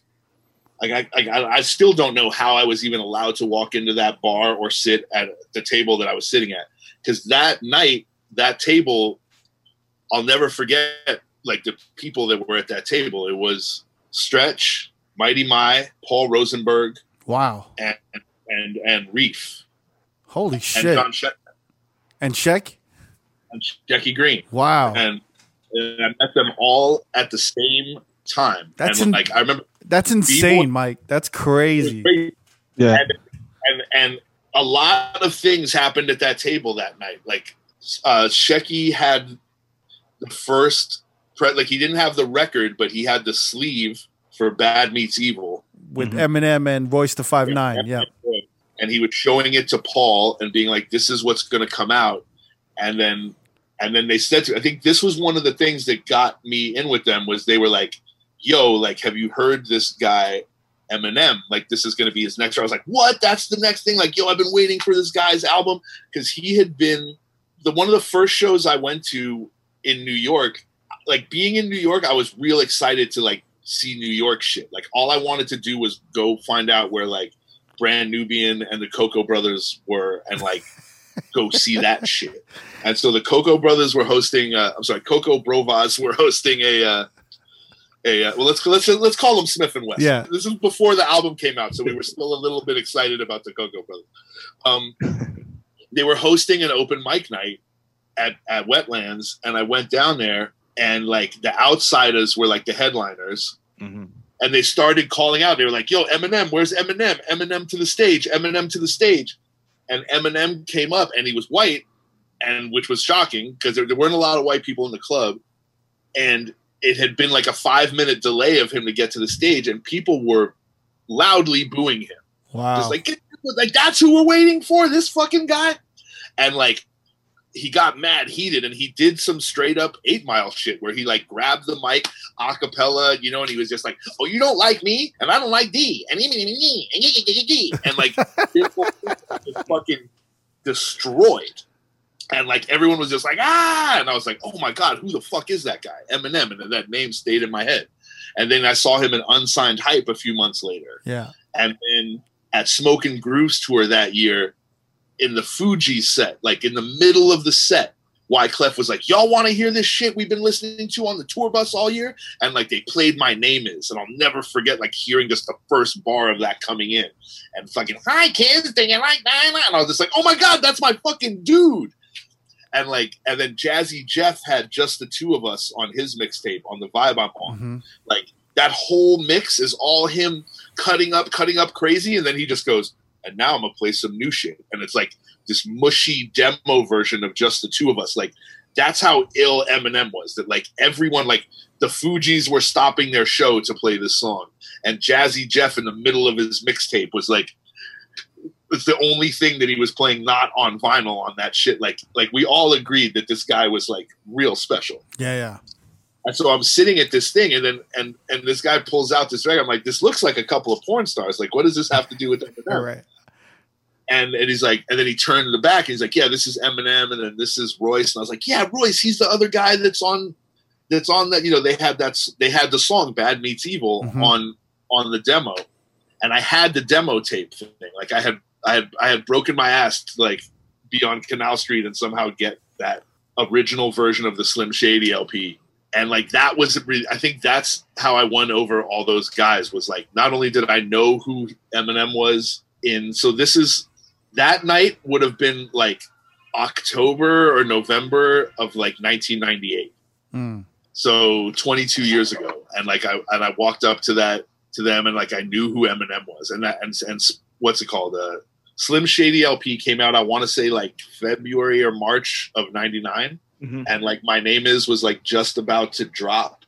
And so the fact that, and like, so like I was able to like in a very quick couple of minutes, like show them that I was up on new shit and that I really cared about music and that so I think I was able to impress all of those guys very quickly because they were just, when I think back on it, I'd never really know why they were all so cool to me because I must have looked, I mean, when I see pictures of myself from that time, like I look like a mess. Like I'm just a mess. Like it's like I couldn't grow a beard. I've got like the half mutton chops. Like I'm never gonna shave this shit. You know what I mean? Like I hadn't shaved in my life. Like it was just whatever was there, and some giant cargo pants and a dirty ass shirt and like a very sweat covered backwards fitted hat. And, that sounds like what I used to wear pretty much. Yeah, I mean, what we all wore, but, you know, I mean, like when we didn't have to, you know, I was 18. I wasn't getting into nightclubs. I wasn't like getting dressed up for anyone. It was, and that's how I met Stretch. Basically I met all those guys at the same time, and I think my comments about knowing who Eminem was and an excitement about this Bad Meets Evil thing, caught their ear, and then as the night went on, like Stretch and I just started talking to each other about like hip hop and stuff because Mighty My was at the table too, and I started saying, you know, like, oh yeah, man, like the High and Mighty, like I love the B-Boy document, like I just bought that 12 at Fat Beats, and like this is like pre B-Boy document 99, like just the original first B-Boy document, and like so I just think that I was up on stuff enough that like I had a lot to learn, but that it wasn't like Stretch was gonna have to like teach me all about music. Like I knew about Fat Beats, I knew about the High and Mighty, I knew about Eminem. Like I knew enough that there was something for him to work with there. Yeah. And like literally the next day, my brother-in-law called me and was like, "Hey man, Stretch really liked you, and like we're opening the offices in a couple weeks, and he wants you to start coming down there, and just basically 2 or 3 times a week, whenever you don't have classes or whenever you have some time, and he's gonna come up with some shit for you to do." And then I went down there maybe like 4 or 5 times before he actually showed up to meet me there, which was how I got to know Sheck, because him and Sheck shared an office. And so I would come down there and Shecky Green would be like, "Hey, I remember you. You're the guy that knows who Eminem is." He'd be like, what the fuck are you doing here? Like, well, I'm Stretch's new intern. I'm waiting for him to come here. He's like, yeah, you're going to be waiting a long time. He's like, you want to you want to listen to some demos? And like, that was the beginning of Game. So like, and Sheck was just like, yeah, do you smoke weed? And I said, yes. He's like, cool. Do you have some? And I was like, yes. And that became a very important. I learned very quickly to always have weed on you. Being the guy who had a pocket full of weed could go very far in the rap industry. And I was also from LA, so like not only did I had weed, I had like weed the likes of which like motherfuckers in New York had never seen. Really? Yeah, the OG. Yeah, well, because like they had like, you know, there was only like a few kinds of weed available. There was just like the regular shit, the chocolate tie. Yeah, that's it. Like, that's even a thing. And then you had like the weird uptown, like you had the Pude, which was like the beat nuts and those guys smoked, but I feel like that shit had dust in it. And then like there was the good weed, which was the delivery weed, which was you got like 1.5 grams for $50. Wow. And this is like 98. So adjust for inflation, you know, that's like $117 gram of weed. A lot for a fucking 1.5 grams. Yeah, right. And so I would have like a half ounce in my pocket all the time. So Sheck learned that very quickly. And Sheck was a poker player. Sheck taught me that like you can't lie to professional poker players, which was weird because there were times where he would come in and he would say, "Do you have any weed?" And I would say, "No, I don't." And then he would look at his boy and he'd be like, "It's in the inside pocket of his jacket." Wow. How the fuck do you know that? And he's like, well, it took you a second to answer and your eyes darted that way for it's like he taught me about like tells and hold them and like shit like that. And I was like, oh man, I really got to think twice before I like go around lying to people, I guess now. Oh, wow. That's crazy. Well, because also at a certain point, once you like, it was cool to have a half ounce, you know, but then after a while, when it became known, when like all the rappers just knew it was there, like, you know, I was an intern, like that shit got real expensive. So Stretch's record label was Spin Inc., right? It was called Spit Inc. Yeah. And so not much. This was how me and Sheck became friends, really, was like I was always basically, but the first time Stretch came into the office, it became a thing of like, yo, here's like 10 years of Stretch and Bobbito DAT recordings. And I need you to just listen to these and to start writing down what they are. That was like one of my first jobs. Oh, wow. And which I was like, this is amazing. Like I get to do this. So that was cool. And then I graduated to opening promos, which was even cooler. You know, and I would be like, hey man, you got 8 copies of this. Like, can I take 2 of them? And he'd be like, no, you need 8. So then on the low, I took some. And then it just became a thing. Like Spit was the deal that he had done with Sony. So we signed a couple artists, we recorded a fair amount of music. Nothing really ever came of it. But I think the more important stuff that happened to me during that time was my relationship with Shecky and the kind of like uncle / like cool older brother vibe that he took on in my life. Cause I think he was kind enough to see like a young man with no game and some amount of potential who was not the worst guy. and he would just and he was very quick to be like, don't say shit like that. Or like when people like this are in the room, like don't talk about this, or like, it's not cool to like, he taught me a lot about like, just cause you have information doesn't mean you need to go around telling everyone about it. Or like, just because you feel a certain way about something doesn't mean it's like always time for you to give your opinion. Right. And he also taught me that sometimes it was not time for me to be there. You know, like he would be like, we'd be all hanging out all day and then we would all be in the back smoking weed and listening to rap and whatever. And then he'd be like, cool, yo, let's go to Shine. You know, so-and-so's DJing and Eminem and Cypress Hill are there. And I'd be like, yeah, bet. And he'd be like, no. He's like, not you. Like, not yet. He's like, one day you'll get a call to come meet us at Shine. And like, you know, you'll know when the time. It's funny. And he was right. Like one day he called me straight up and was like, "Yo, I'm with Cypress Hill at Shine. Like, come meet us. Like, you're ready. And he's like, and bring weed. And bring weed. Bring weed to Be Real. That Ultimately, the biggest. It was one of the best. I mean, still to date. I mean, I smoked weed with Be Real as recently as like a year ago or something like that. It's still the coolest thing. Oh wow! Yeah, Imagine. Sure. There's nothing better. It was cool when I was 19, and it's cool when I was 40. It's fucking Be Real, dude. Shecky also introduced you to AM in New York, right? Shecky did introduce me to AM in that office. Well, that's what I meant by like the working for Stretch part was light. Like out of a 5-day work week, there was maybe like a day and a half where I was working. Yeah. Because also like he would be DJing at night, so he wouldn't be in the office. Like he would come into the office at like kind of 4:00 to go through his records, and then go to the studio maybe and be like, yo, make a list of things we have to do. But the workflow wasn't heavy. Mm-hmm. And then the game part of the office, there was always shit going on because Shecky was putting out a record like every month, right? And he was having the rappers come through, and he was always having people come through the office. And AM was one of the many people that came through the office. He was there. He was in New York touring with Crazy Town. Wow, yeah. And he said to me, he said, "Hey, do you know this guy, AMG, I believe was his name at the time." He said, "Do you know this guy, AMG?" And I said, "No." And he goes, "Yeah, his name is Adam Goldstein, and he's from Beverly Hills, and he's from da-da-da." And then it turned out that people I knew had like been his kind of like, basically my oldest brother had once, I don't think I've ever really said this in public before. It turned out that my oldest brother had kicked AM's ass like in like 1991 or something for like spray painting in his bathroom. Wow.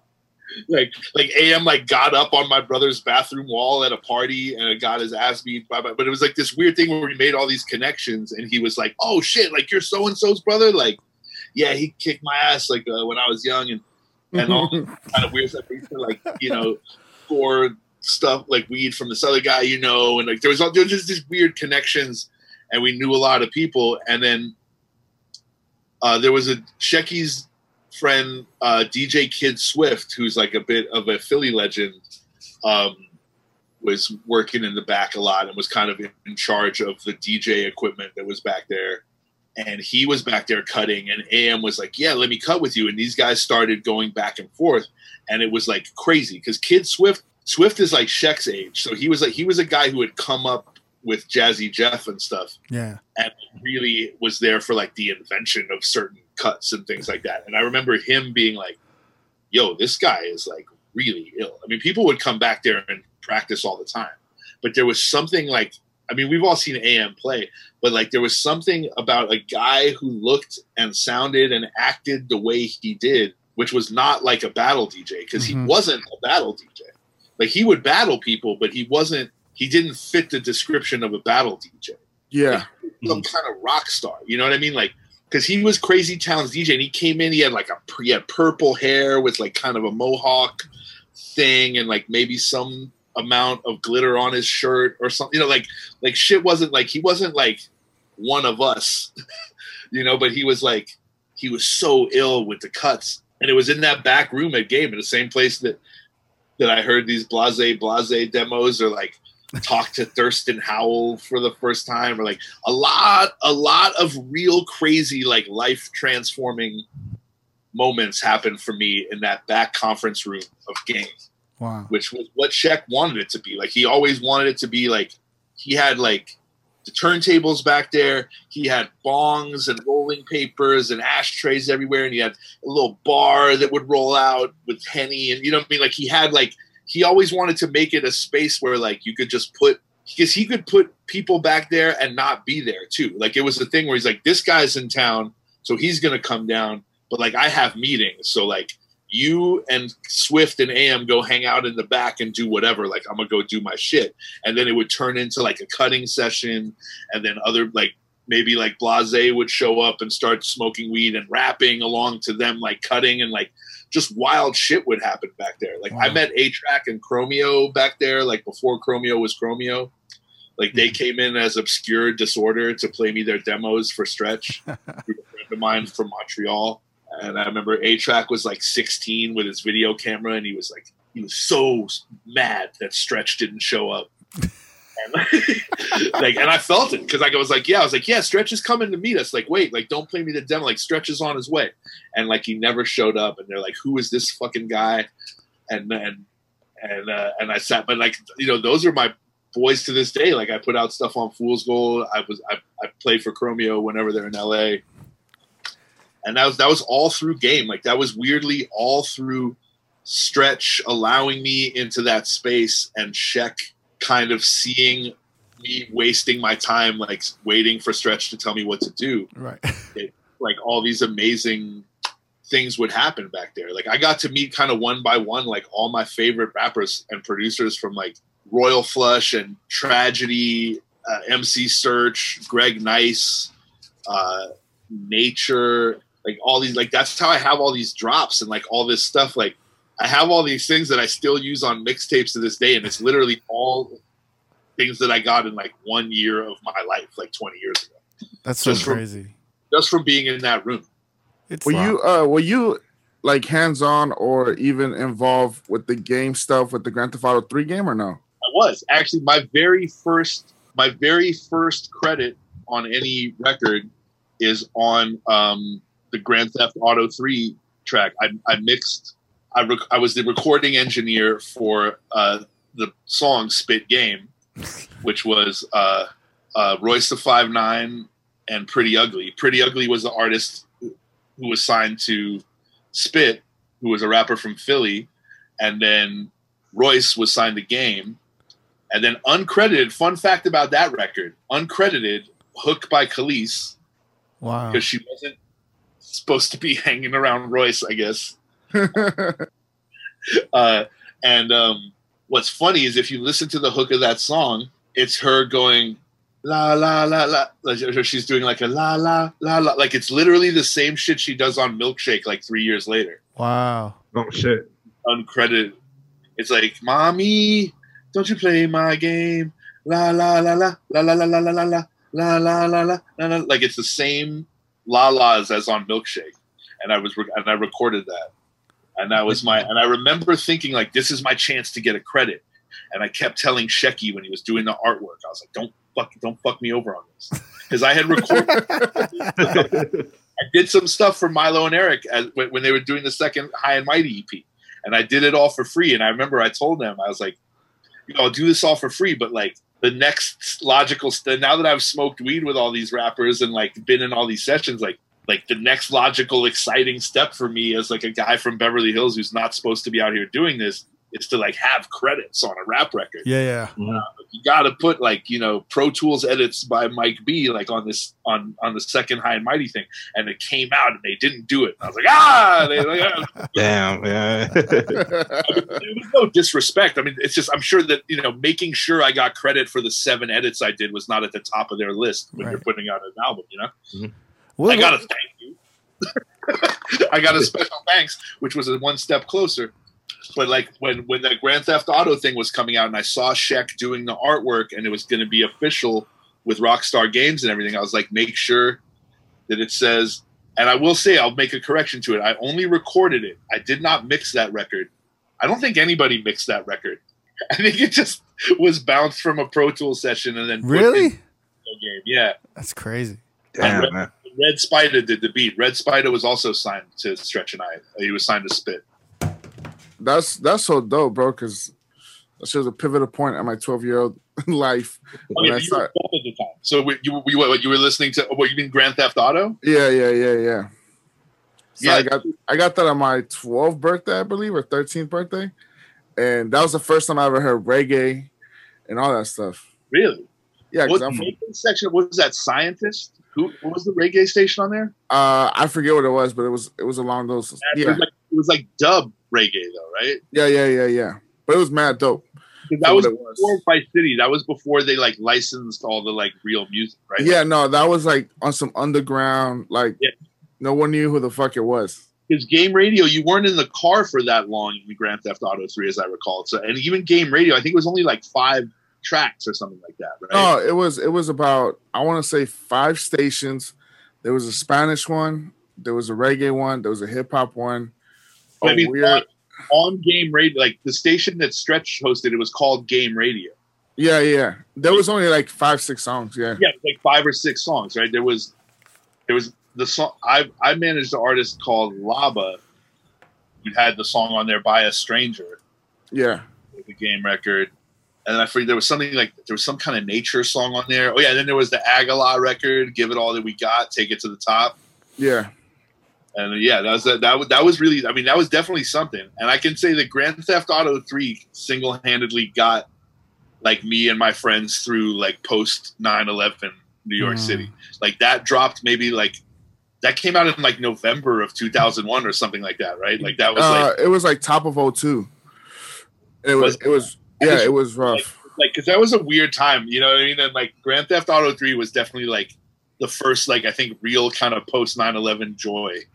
Yeah, like, and it blew up. It was like the biggest thing ever. Like I think I kept that game. Like I didn't even buy Vice City because I didn't need it because 3 was just so good.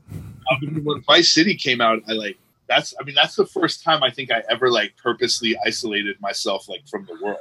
Like, yeah, it was great. I opened up that shit and I like fucking like I like scotch taped the map like to the wall. Yeah, my shit. You know what I mean? And I just had it, and I'm like, I need to get to fucking so and so island. Like I'm over here. I need to like, and you can listen to and like all those '80s records and all that shit. All the '80s records, it was great. The Lamborghinis was available. Then you get on a moped and the motorcycles. First time you could have done that. So it was mad different. But 3 to me was like, 3 was what really set it off. Yeah, it was New York based, and it was dope. And being a part of that, I remember was cool. And telling my friends that because it was one of the first things like I would come out to LA and they didn't know about like unless you really hung out at Fat Beats like that, you didn't really know about Game records. You know what I mean? Like people knew who it was, and people knew who Royce was or Blase or whoever, but like people weren't really getting those records didn't like do I think what Sheck thought. He was getting in at that time where you could sell 15,000-20,000 copies of a record out of Fat Beats alone. Mm-hmm. And I think that was the beginning of the end of that. You know, the jiggy era was starting. Like, it was getting really jiggy. There was a clear divide at that point. You know, like it's like when the term backpack just started coming around, and I feel like it can literally be traced to Stretch and Bobbito. It's like I was saying earlier, like any young genre when it's exciting and you know about it and there's only like a few dozen people doing it, like if you're a hip hop person, you're a hip hop person. Maybe there's one guy you like less than anyone else, or maybe you didn't like Rakim as much as you liked LL or whatever, but you still like were a hip hop guy. Yeah. But I think like I always say it's a combination of a lot of different things. And I think it's like Dr. Octagon. I feel like that's like the birth of like true nerd rap. Not like Freestyle Fellowship, like guys from LA just saying shit you can't understand. Right. Oh god. Like shit that was directly appealing to like young white people and being like, you know, like I'm Kurt Cobain with devil wings and you know, and just like the shit that he was saying and working with Dan the Automator and having Qbert on there and bringing like, I feel like that's kind of the birth of what became like real nerdy rap. And then you have simultaneously De La Soul, Stakes is High, you know, the first non-Prince Paul produced like, no, like we're like real serious now. And like, that's to me, like besides J-Ru, kind of like one of the first albums where people are really talking about what they don't care for. You know what I mean? Like just whole songs about what you don't do and what you don't like. And like, you know, I don't go by Italian names and I don't wear these kind of pants and I don't sell drugs and I don't drive. Like, why the fuck are you telling me what you don't do? Like, who gives a shit what you don't? Like, tell me what you do. Like, who did you kill? And like, what drugs did you sell? That was definitely a time where everything was split. It was like it got real split, and so it was like that coming out, and then like you're playing yourself and things like that, and then ultimately resulting in the split of Stretch and Bobbito. Because at the end of the day, like that was the thing, was they were no longer just two guys at the forefront of a movement. They were dudes who had been doing this for 10 years and both had grown to have incredibly different tastes. And I think it's really well exemplified in the documentary where they both kind of found like the most ridiculous examples of like, when they show like two, like it's like Bob Beto shows a guy and he's like, I'm like Pow, I'm like Wow, I'm like Pow, I'm like Zow. And then like they show another guy who's just like, I fucking destroy your fucking face and shoot up your fucking bitch. And but like it was just that it became real different to the point where they were splitting the radio show. Yeah. And that's when I started working for Stretch. Like within the first couple months that I was working for Stretch, I co-hosted WKCR one night. It was me, really, Grand, Becky Green, and PF Cut. And wow, man. It was a thing where we went up there and we just kind of like Jay Grand just started it because he's like, look, man, like I don't know where Stretch is at. I have all these promos to play and like, let's go. And I think he's like the head, like not something like 10 guys I used to hang out with, and those guys have all taken turns being like the head of Def Jam. Wow. He's like the head of Warner Brothers now or something. But like Paul Rosenberg, Noah Callahan Bever, Joey IE, and like these are all dudes that were just like around and like homeboys back in the day, and they've all like been the head of Def Jam now for a while, which I think is pretty cool. It's a pretty cool thing to be. God. Did Spit ever release any singles? We sent out some promos. We had the first guy we signed was a guy named FT from a group called Street Smarts. They had that record Metal Things. Which is a big WKCR record. Yeah, I love that record. Yeah, it's incredible, right? Yeah, True Criminal Records. I think the B-side was Problems. Bitches ain't nothing but problems. Yeah. Can't live with them. Can't live without them. Yeah, that was a good. It was the same sample that Dre used years later on 2001. Mm-hmm. But yeah, it was produced. And Metal Things was produced by Ron Browse actually. But wow. Yeah, Metal Things was Ron Browse, and then Problems was Buck Wild, and that was a big. And like the other guys in the group were kind of not as good as FT, or Fuck That as his name was. And that was the first guy we signed, and we put out a couple tracks with him, or like a promo through Sony, like a white label, and it never really went anywhere.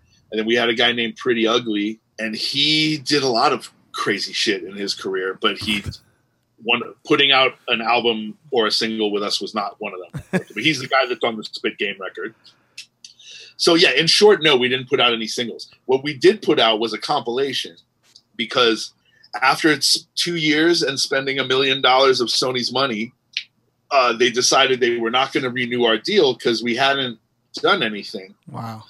And the accountant hit us up and said, yo, there's $20,000 that you guys never used. That's a demo fund. And he said, if you don't use it in the next 2 weeks, it's just gone. So like figure out something to use it for.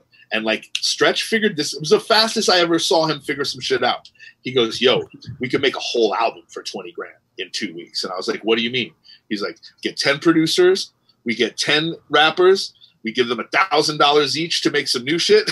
And he's like, and then we'll use like a bunch of these songs that we already have recorded that are never going to come out. And we're going to use this Sony money. And then we're going to just put out this compilation on Landspeed.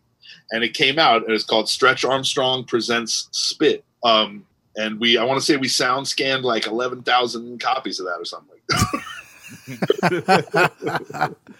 God damn! How the fuck did y'all blow through $1 million back then? $1 million over the course of 2 years. When you're the way I became a full-time employee was basically after that summer hit. So I'd been interning for Stretch for like 6 months, and the summer hit, and he didn't bring it up to his credit. I'm the one who said to him, I said, yo, if I quit school, can you start paying me? And he was like, let me check. And then he was like, yeah, for sure.